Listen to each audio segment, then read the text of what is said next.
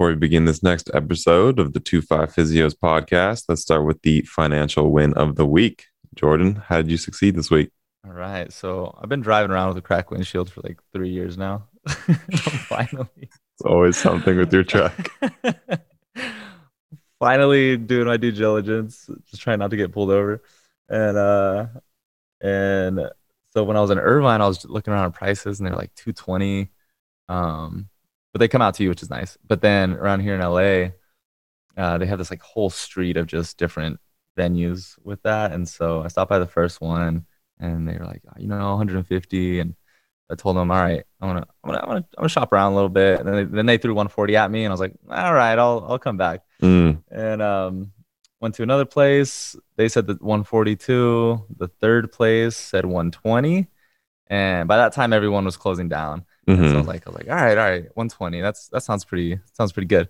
Come back the next day and I stopped by a couple other ones just to see, and the other one seemed a little more legit and felt more comfortable going there. So, uh, their offer was 140 for me, and like I told them I was like, all right, well these guys down the road are saying 120. I'd rather be with you if you could work with me for 120.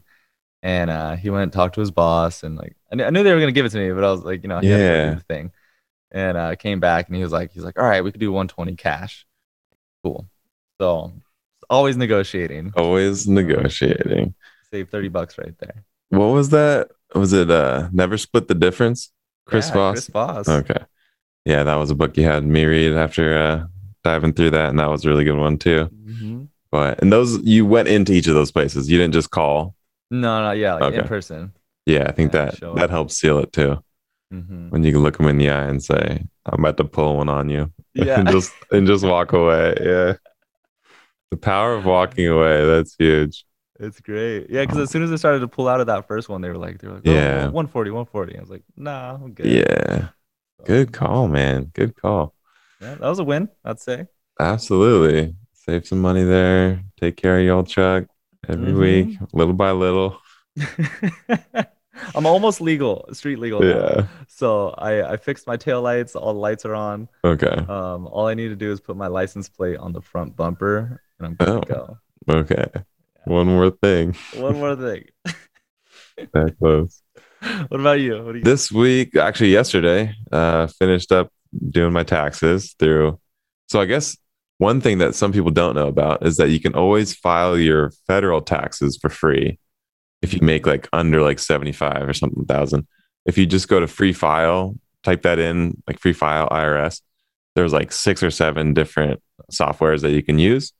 So I use the free file through Tax Act, TAXACT. But there's TaxSlayer, there's all these other kinds of services. But yeah, you definitely shouldn't have to pay for, filing your federal income taxes if you make under like 70, $80,000. So I found out like 2, 3 years ago. So I've been using Tax Act ever since. And then did that all yesterday, rounded up all the W-2s and random stuff and Nice. independent contractor stuff while watching UFC fights on streams.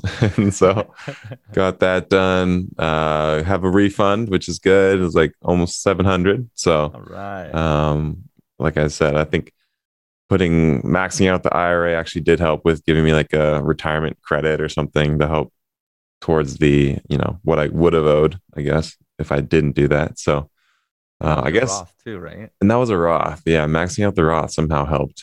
I don't know exactly what credit. There's so many different like deductions and yada yada yada you can do on these Yeah. things. Maybe someone out there knows. Let me know Exactly. this. What that was. But it definitely helped get, the highest return I could. I guess, in the fire community, like the ideal thing would be to have zero owed Hmm. or zero, given back. That way you're really not giving any free loans to the government over time, or you're not owing them anything. So I guess if Yeah. that's really doing it perfect, if you really dialed it in, but I'm not on that level yet. So it's always nice to see a little bit of a return come March, April. But Because that would be nice, because then you could like put that money towards investments and it's making you money over the year instead of just sitting mhm, with the government. yeah, But it's also really nice getting that a free return. loan. I know. It's like It just feels good. Yeah, man. It's like the other like dilemma of like pay off your mortgage. We're not here yet in this stage of our life, but the other dilemma in the fire community of like, do you completely pay off your mortgage? You can, or do you actually just invest that money you would have, paid the mortgage off with and just get the returns in the market, which would have been higher than whatever. If you have a super low mortgage rate, if it's 3%, whatever, you can probably beat that in the market. So it makes more sense mathematically to not pay it off and just invest it. But Yeah. I think the psychological win of being completely debt free is also trumps that. So that's like my baby version with like a tax return. Like, do I want $1,000 in March and know like I'm gonna get that $1,000, or do I want to like give the government, whatever, Yeah, a free yeah, loan for 12 months? So yeah. it's tough, but that That's was a crazy. win. That was good. It's off the Yeah. plate now. So, We're on the way. It's gonna be good to hit that first mark of net zero. mm-hmm. That like first step towards, or like Yeah, just like one of the pillars, I guess. absolutely. It's gonna be good. One Soon of enough, the soon enough. All right. Well, we're going to be breaking down a kind of special edition of a 2Fi article, a personal article that I wrote with, fellow authors at San Diego State. And we're going to break all that down right after the break. Jordan, you ready? Oh yeah. All right, let's hit it. Welcome to 2Fi Physios, the podcast where Tyler Smith and Jordan Spradlin, two doctors of physical therapy, discuss their journey towards financial independence, self-development, PT research articles, and host in-depth interviews with physios in the field.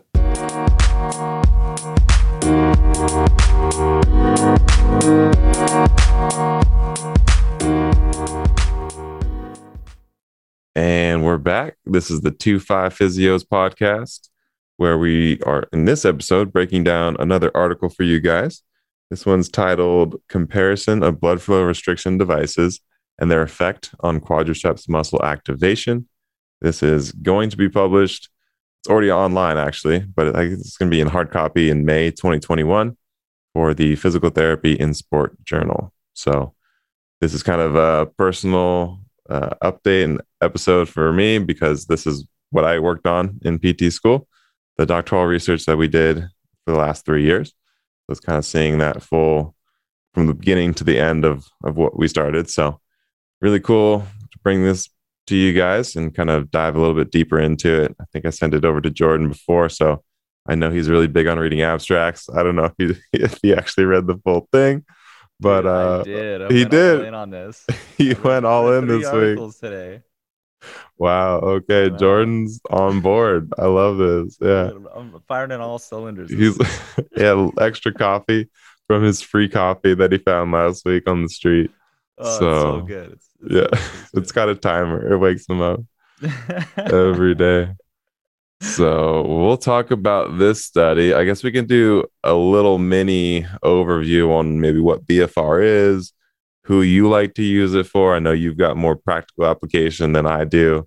I Yeah. don't have it in the clinics personally, but do you have any specific, I guess, patients that you found benefit from BFR, or when do you like to use it, Jordan? Yeah. I mean, first, dude, I'm stoked that we are talking about your guys' article. It's good to see. I think, Mm-hmm. like, is this the only one out of our whole cohort that's actually been published so far? Only one that I did ask Rosenthal and Rao, our director and my research advisor, Rosenthal, if we were the first. And Rosenthal couldn't confirm, but Rao said that maybe Malouf's group and one other may be publishing as well. But I think this is the first from our cohort to do it. So that's kind of cool.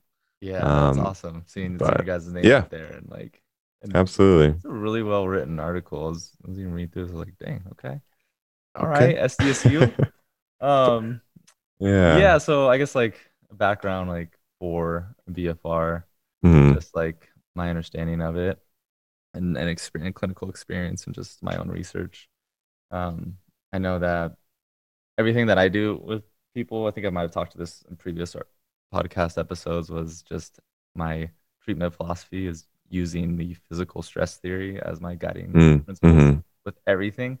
And Dr. Malouf, she was one of our mentors and instructors, and she's like one of the leading authors on that article, and it's all about just that physical stress and whether if it's too much, then you're gonna have tissue damage and death, injury. If it's just enough, you're gonna get some hypertrophic gains.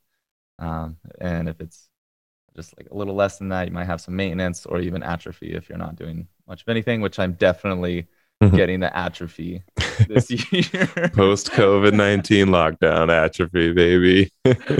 Just thinning out over Oh here. man, it's been rough. But California might be opening up soon, next couple months. I don't want to date the podcast too bad, but hopefully, Governor Newsom opens up and gives us a chance to get some massive gains in the next 6 months. Yes, I'm just glad people are getting those vaccines and Yeah, pushed out there. It's really really good. mm-hmm.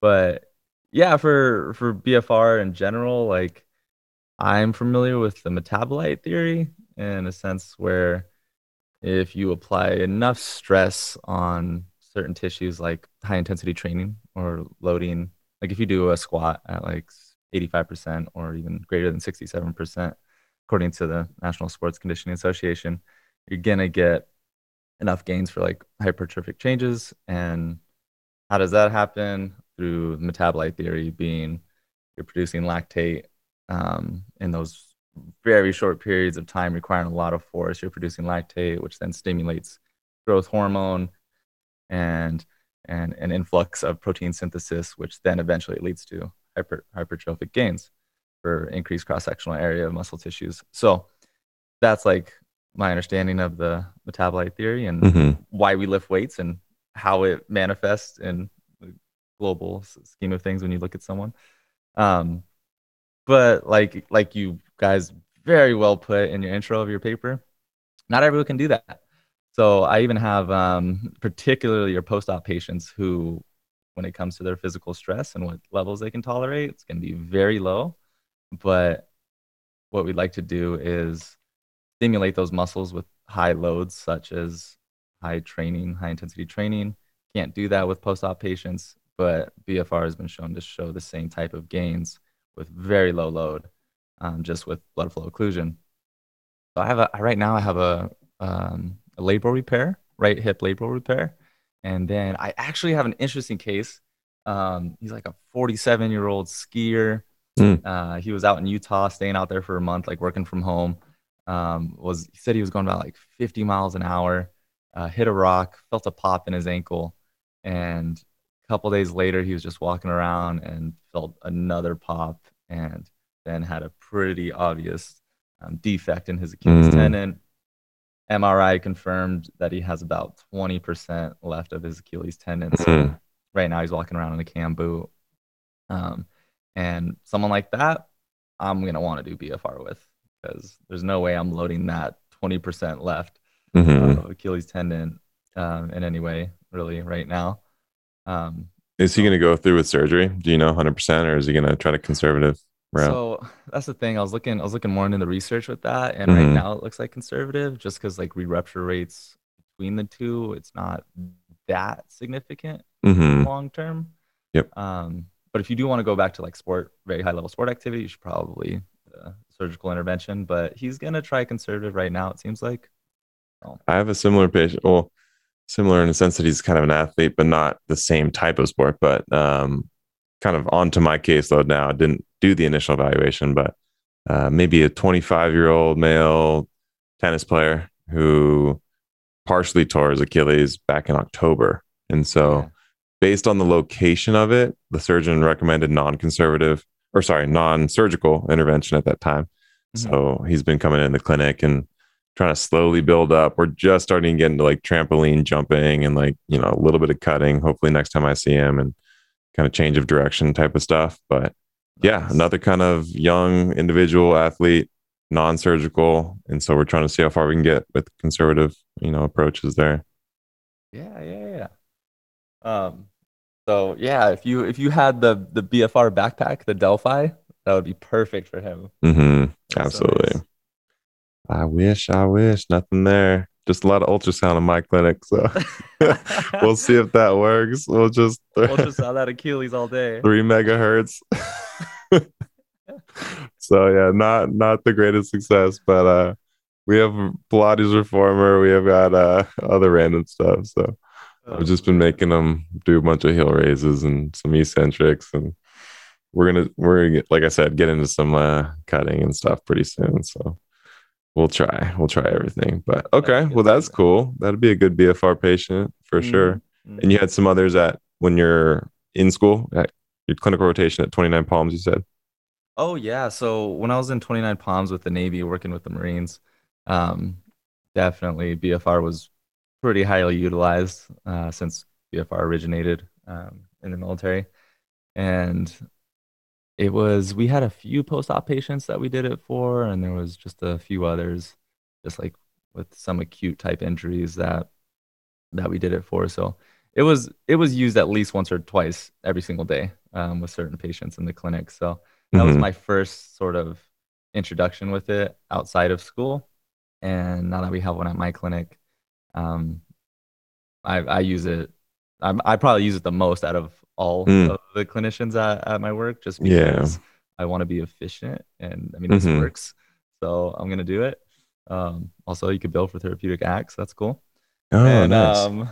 and and yeah, I had an ACL who I did it with. I stopped using it with him though because he's already 3, 4 months out, Okay. and did it with him in the first 3 months or so. There's probably a lot from the search because Dr. Hatch, he's one of the orthopedic surgeons at USC, and he's phenomenal. He gets great outcomes. So there's a lot there, but also with BFR with my ACL revision, he has never done that before until he met Mm-hmm. me, and just 3.5, 4 months out now, he's like, honestly, I feel way better now than I ever did with my past surgery, like Wow. 6 months out.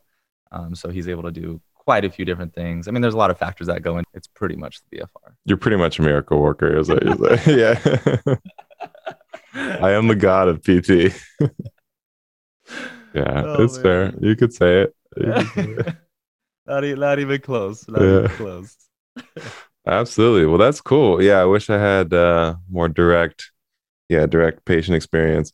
I have done, I guess, both me, you, and I guess Vuk in grad school at San Diego State took like a practical blood flow restriction online course from Wichita State. So that was kind Oh, of an cool. interesting look at, without a Delphi, without any kind of fancy setup. If is it practical to do this with patients or anything, just with basically wraps kind of thing, and how can you regulate that? And I mean, I have my own little cheap knockoff Amazon BFR here, so I've been doing that just for like my shoulder strengthening routine before bed kind of thing. So Uh-huh. it's nice and lockdown too to have at least access to something like that. So it's in my routine personally, but yeah, I've never tried it with patients. I do have an ACL patient.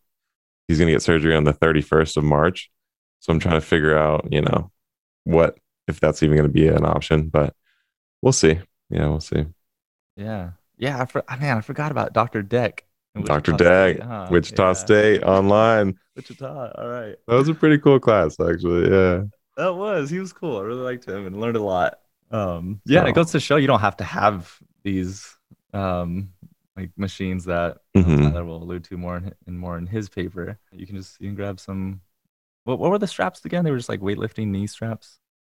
Yeah, I'm trying to think of the brand name. It's basically just what you said. Yeah, I just think it was kind of like almost elastic type strap with yeah, very simple setup. You would just tie it off even yourself. So Hmm. yeah, not saying that's going to be the most reliable with between patients and all that, but in terms of just quick and dirty, if you're trying to do it to get some benefit, I think that it could go a little bit in that direction. So yeah, that was a little accreditation thing we took, but yeah, let's break off into the main topic of discussion here. So again, this was my paper looking more at muscle activation. So when we did our kind of lit review of what was out there back in first year PT school, we're like, knew the general topic. It was going to be something BFR related. And then in terms of what we could contribute to the body of research, it seemed like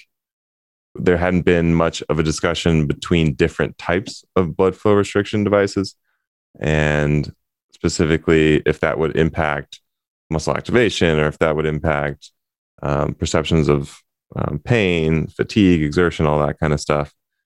And, so Rosie, our doctoral advisor, had that kind of initial interest. And then we chose lower body quadriceps just because a lot of research had already been out there with using EMGs on quads. And it's just kind of like an easier setup than Rosie's now during a study for the rotator cuff muscles. And that's going to be looking at like 4 or 5, different things within that. So the quads is a little bit easier to set up for quick, efficient use. And also just like the body of research behind ACLs and all that kind of stuff was already out there for us. So that's kind of the origin of why we even attempted to do this study, was just to look at if there was a difference between kind of the higher end, the $5,000 Delphi personalized tourniquet system versus a more standardized B Strong device that is maybe around $1,000. So that's what we were kind of trying to look at. We did all of this at the Biomechanics Library at San Diego State, just kind of a convenient sample of undergraduate students, a lot of exercise phys students. We wanted them to have at least 1 year of resisted strength training experience for once a week, just so they had less of a likelihood of getting rhabdo or DOMS and significant contraindications. No surgeries, previous surgeries to that knee. Those were like the main inclusion criteria. Between 19 and 30 years old, males and females. So generally young, active individuals that we were trying to get into the study. I was one of them. And then, and Jordan was Jordan is one of those statistics that you read in this. Yeah. He's the one that had no muscle activation throughout the entire curve down. Holding that curve down. He's off the charts. No, so Jordan was in this study, so that was cool. We were looking at muscle activation as our prime focus, and then secondary outcomes were muscle swelling. So we were looking at thigh girth and circumference of the thigh, just proximal to the knee joint line, basically. And then we had also looking at the NPRS, numeric pain rating scale, and the OmniRes. So for the RPE, basically, after each set. So we were recording the peaks of those. And then we took basically the middle repetitions of the BFR sets and the middle reps of the high load condition, just to get a little bit more, I guess, normalized. Because sometimes at the end of the sets, patients would kind of drop off and it would do all kind of funky things. So we're trying to get more of the good working sets through the middle portion of the reps. And we're looking at 2 BFR devices and then comparing that to a high load condition. So looking at those main outcome measures and 3 different conditions.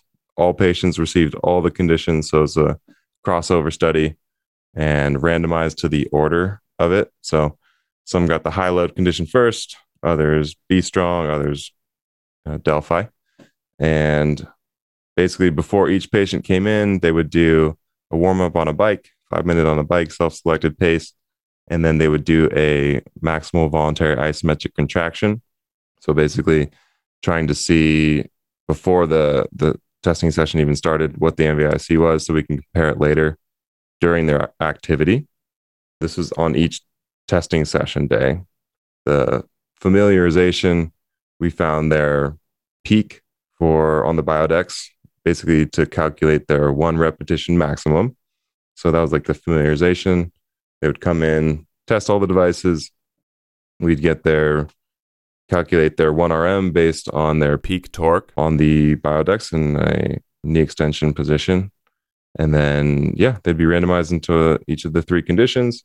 We'd be assessing muscle activity throughout with either B Strong or Delphi, which was at a 30 repetition for the first set, 15 for the second, 15 for the third set, and 15 repetitions for the fourth set, or a high load condition, which was 4 sets at 8, 8, and 6, and 6 repetitions.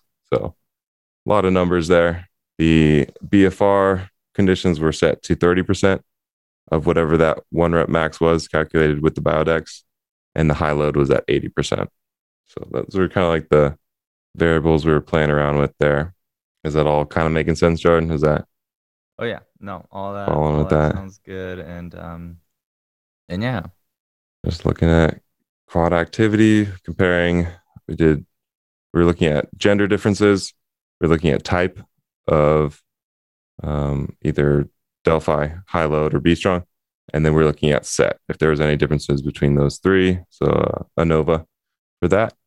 And for the results, peak and average basically showed high load consistently had higher activation across all sets and all types um, for for quad activity. And that was consistent with both peak and average EMG amplitudes. And then between the two BFR conditions, there was essentially no difference, at least in peak and average EMG.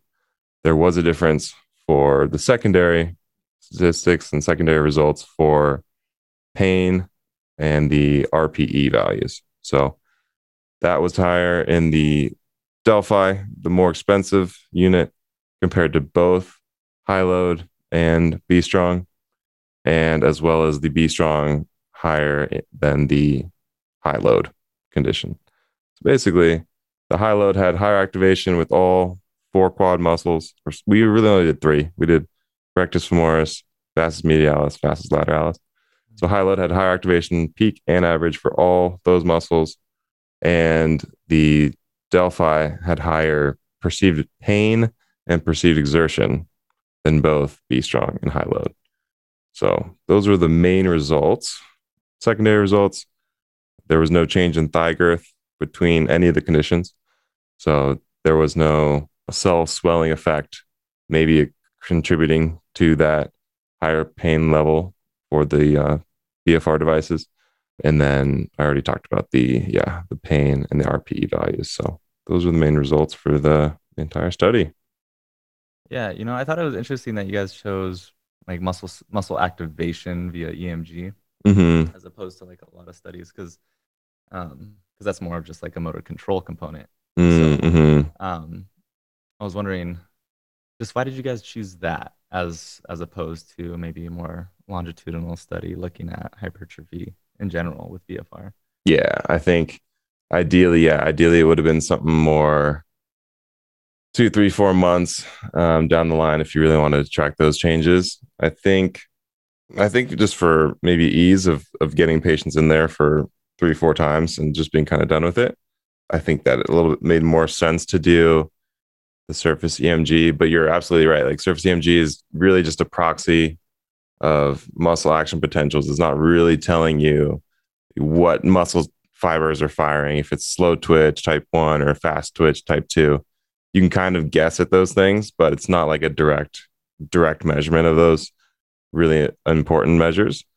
But it's accepted enough in the literature where it seemed more feasible than doing a 3, 4 month follow up with every patient and you know getting into the tissue and taking out cross sectional areas of their tissues and seeing what was being recruited and all that. So I think it was more just practicality purposes.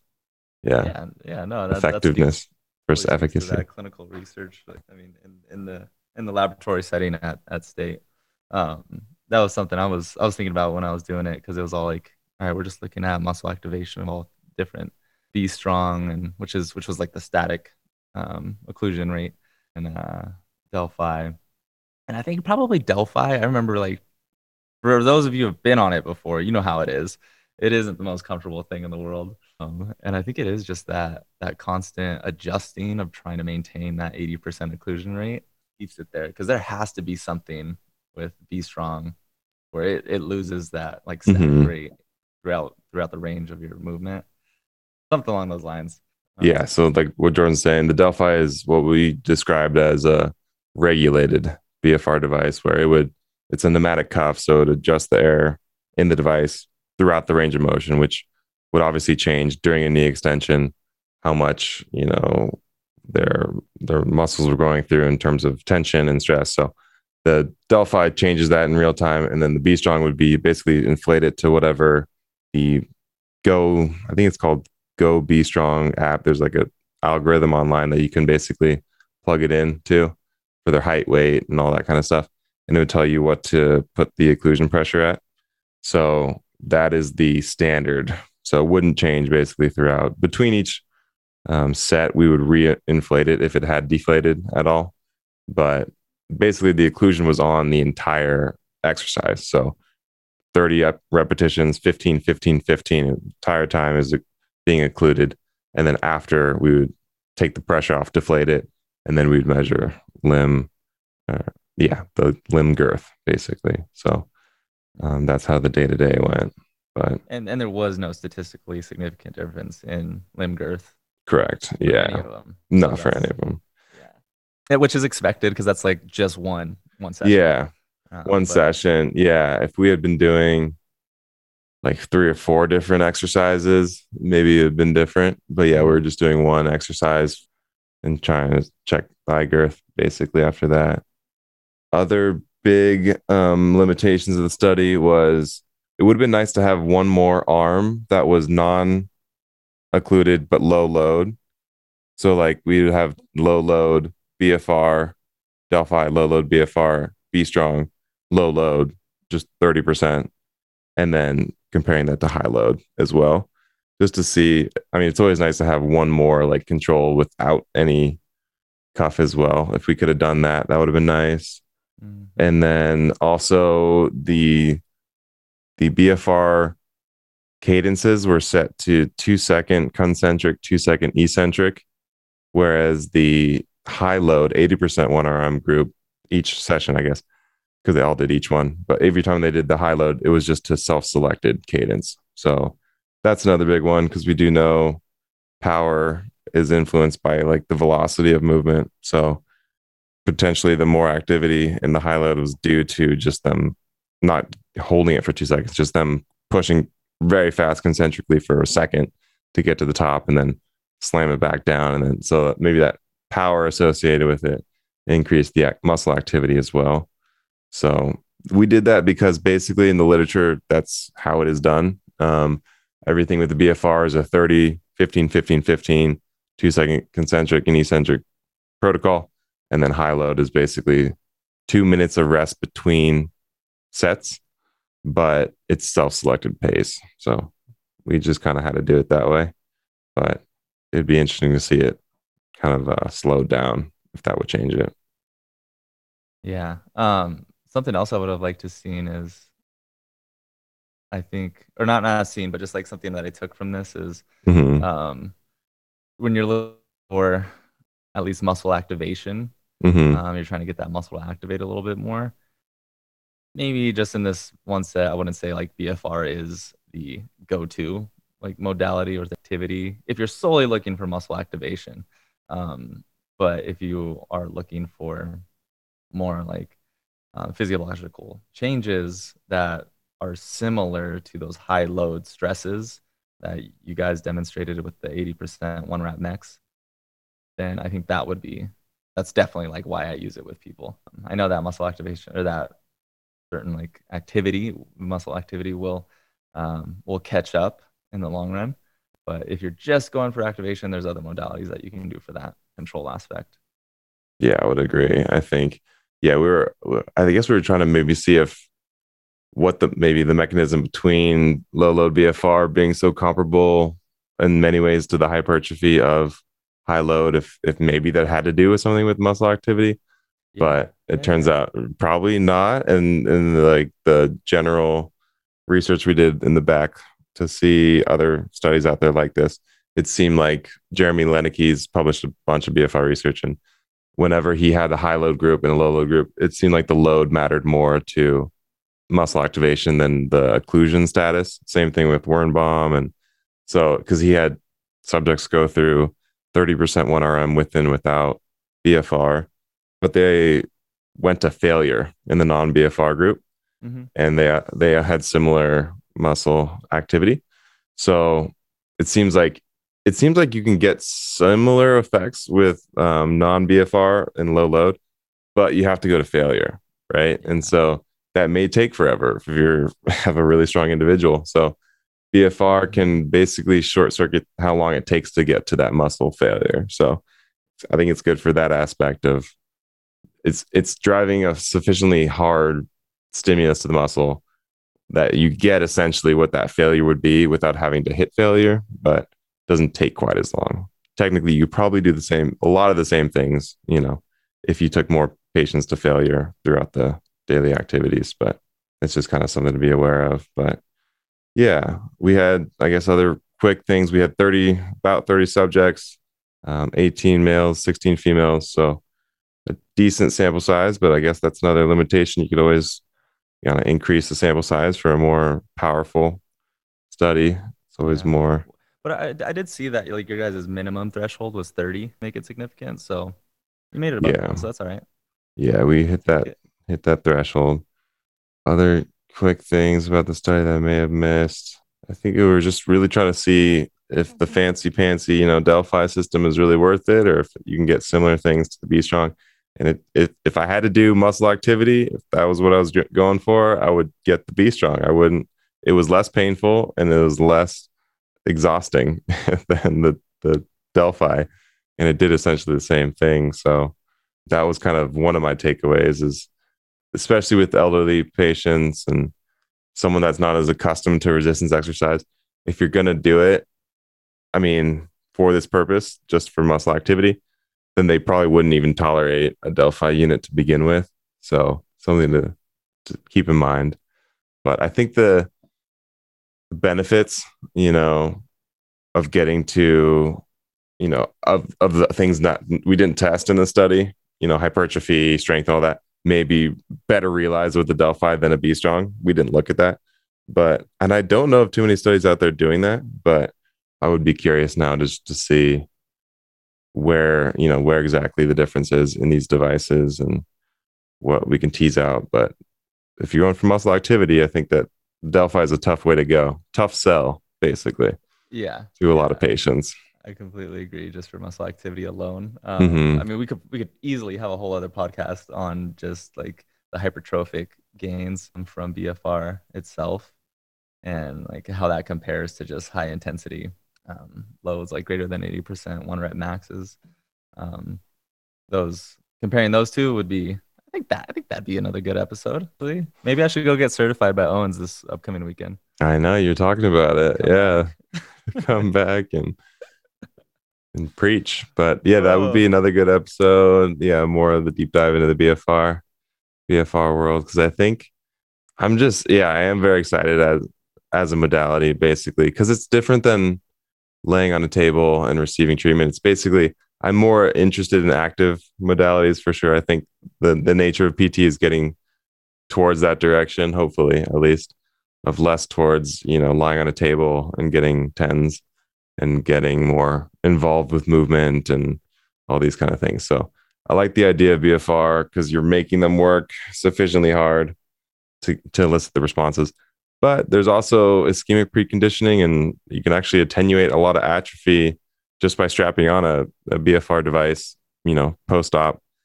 So you don't always need to load them with BFR. You can load them if they can tolerate it, low load.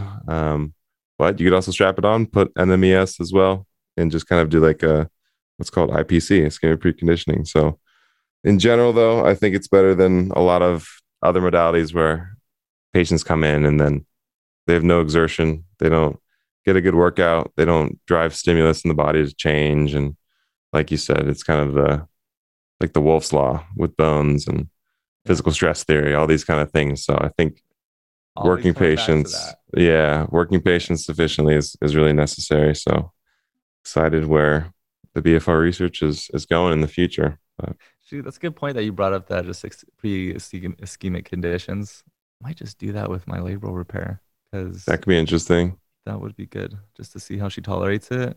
She's also one of those patients who's like every little thing. She's like, "Oh my gosh, am I gonna hurt myself? Am I gonna hurt this and that?" So might be good just to get her to do some quad sets or glute sets in that supine position with that. Maybe I'll try that out and report back. I think that's one of the better places to start, at least to get them familiarized with the device and quad sets, glute sets, no activity. Basically, the protocol for that is 5 minutes of either 100% limb occlusion pressure or 80%. So probably start with 80%, 5 minutes, and then 3 minutes free flow, and then repeat that 5 times. So it's like it's an 8 minute set 5 times. So it's 40 minutes basically if you're going to just do the IPC straight up at either 100 or 80%. But try it out, do 2 sets of that, 1 set of that.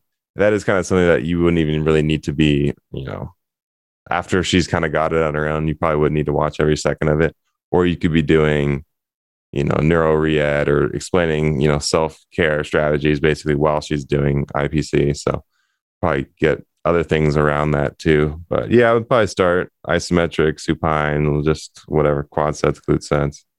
I set her up and go to lunch. 40 minutes. Yeah, that'd be Yeah, perfect. dude. Yeah. All right, you're good, right? Okay. Yeah. That would be good. If she's still giving you a hard time, just strap it around the neck and then she won't be your patient anymore. It'll be good. So yeah, that's always something to think about. But yeah, I am really excited. I'm glad this got published. I'm hoping to accept the Nobel Prize, in Sweden come October. Yeah, I'm looking at the names right now, and you got a fancy little asterisk next to you. Yeah, yeah. What's that all about? That's because I'm the corresponding author. So Oh man. so Okay. Jackie, we just did alphabetical, but Jackie did put in enough work to be lead author, I would say. And then Mhm. Rosenthal is the anchor. So it's always the first name as a really important person, the principal investigator, and then the last person is the anchor of the paper. So probably a little bit more of the who came up with the idea and all that kind of stuff. And then I'm just the corresponding author in between of like, oh, talk to me if you have questions or like want to yell at me about this whole thing. So And you're already yeah. getting emails, right? I got one Already email getting emails? about this guy. Yeah. He was nice. He was like a physiology professor in Ohio. He's like, oh, can you tell me why you didn't load them in the first set and all these kind of things. So I was Mhm. fielding his questions, but I just basically told him to go pound sand, like back off. That's what my dad says. It's like my favorite saying of all time. Pound Pound sand. sand. Yeah, I Yes. love it. So that's what I Oh told man. him. I was like, we're published. You're not, man. So just back off. No, he was a nice gentleman. Yeah. So And what I really did like about your paper, which you don't find in a lot of papers, is this is very reproducible. Like what you guys wrote in the mm-hmm, methods, you can easily reproduce this in your own clinic without mm-hmm, having to hit up Tyler all the time. Like, wait, how did you do mm-hmm. this or that? So it was actually pretty well laid out, which is hard to come by. So you guys for doing that.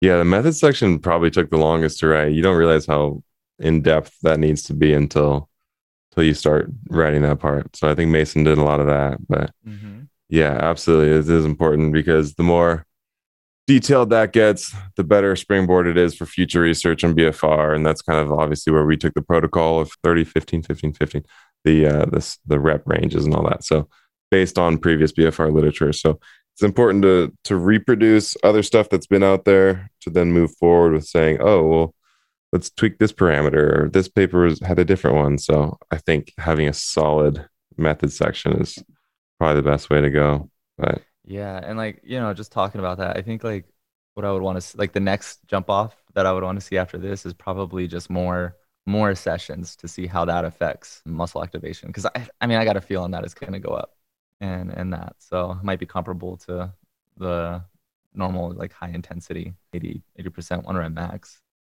That's what I would like to see. Anyone out there do it? Because you do know I'm it. not.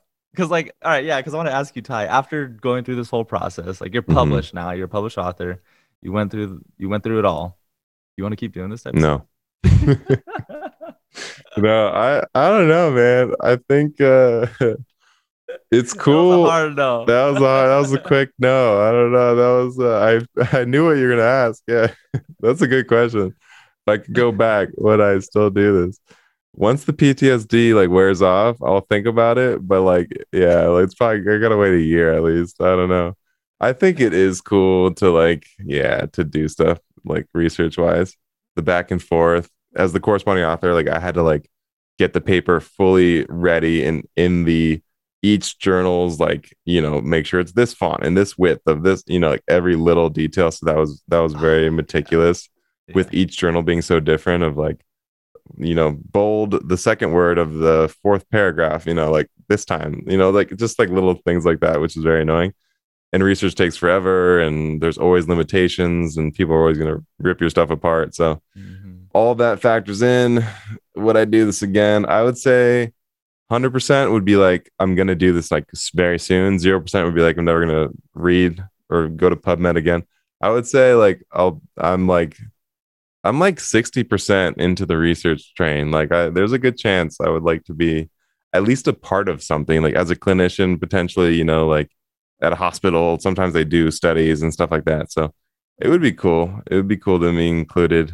I don't think I would be maybe like a lead author or anchor or anything like that, but like take part in research. I think it would be cool to try to create a best practices or CPG or something further down the line. So yeah. Yeah, 60%. That's up there. 60%. Yeah. If 100 is like go down the PhD route kind of thing. Yeah. I remember thinking about that in third year, and then went to CSM in Denver and like visited some PhD talks and stuff. And I was still interested in it, but now that I'm like out working in the field, I don't know. Yeah. I'm leaning away from it, but who knows? Who knows what happens down the road? Yeah. Something I think I might want to start, like to contribute to the research, is probably just like an imaging case study. You see those in JOSPT. There's like I don't know, like a page or something of just a patient case imaging, and like all that stuff. I think maybe something there. Okay. If I want to go above and beyond, I'll try that by the end of the year. We'll see. Nice. Yeah, I see you name on the JOSPT publication. Just trying to do anything and everything to get in the military. Jay Sprad, he's gonna do it. We're gonna do it. Oh yeah, we got a good couple interviews coming up this month. I'm excited. Ooh. Yep. Stay excited, people. Yeah, we got a couple military future interviews, big names, probably explode the podcast in popularity in the next couple months. So we'll see how that works. Taking off after this. Yeah, this is the big break that we've been waiting for. We're going to increase our viewership by at least 100% from 2 to 4, 4 to 8, one of that. Yeah, it's going to happen. Dude, compound effect right there. Man. Yeah. One of these days, just keep grinding. Overnight success takes 10 years. That's what they say. So we'll be out here. We'll be out here. All right, Jordan. Blood flow restriction. We'll come back to this topic. I'm guaranteeing in a future episode. We could talk more mechanisms. We can talk more research, what's out there. So much to talk about. Just listen to this Johnny Owens CSM presentation about updated BFR research in 2021 and what's out there. So we could always break some of that stuff down, do another kind of systematic review of this stuff. But I'm always geeked out on BFR research, so I'm always down to talk about it. Cool, man. Props to you guys. Thank you. Good to see that your name out there. Thank you. All right, PT in Sport. That is titled Comparison of Blood Flow Restriction Devices and Their Effect on Quadricep Muscle Activation. Jackie Bordesa, Mason Hearn, Alex Reinfeld, Tyler Smith, Harsimon Bawija, Susan Levy, and Michael Rosenthal. And that was it. Harshimon? How do we? I still don't even know how to say his name after him being my mentor for 3 years. Sim Bawija. That's what we say. Yeah, we just call him Sim. Call him Sim. He's on here somehow. He just tagged his name like in the authors last minute. I don't know. It snuck in there. He snuck in there. But that is the paper. Go ahead and read it. I guess it's free for 50 days on Elsevier Science Direct, where I'm looking at it. But yeah, check it out. If you want to hear from anything else, any questions, comments, you can hit us up on email with info@25physios.com. 25physios, that's our website. And obviously the podcast, how you found us now. So that's about it. Anything else you want to wrap up with, Jay? That's it, man. Good article. All right. Thanks again, brother. All right. Take care. Thanks for listening to the 25 Physios podcast, where we bring the fire mindset to the physio lifestyle.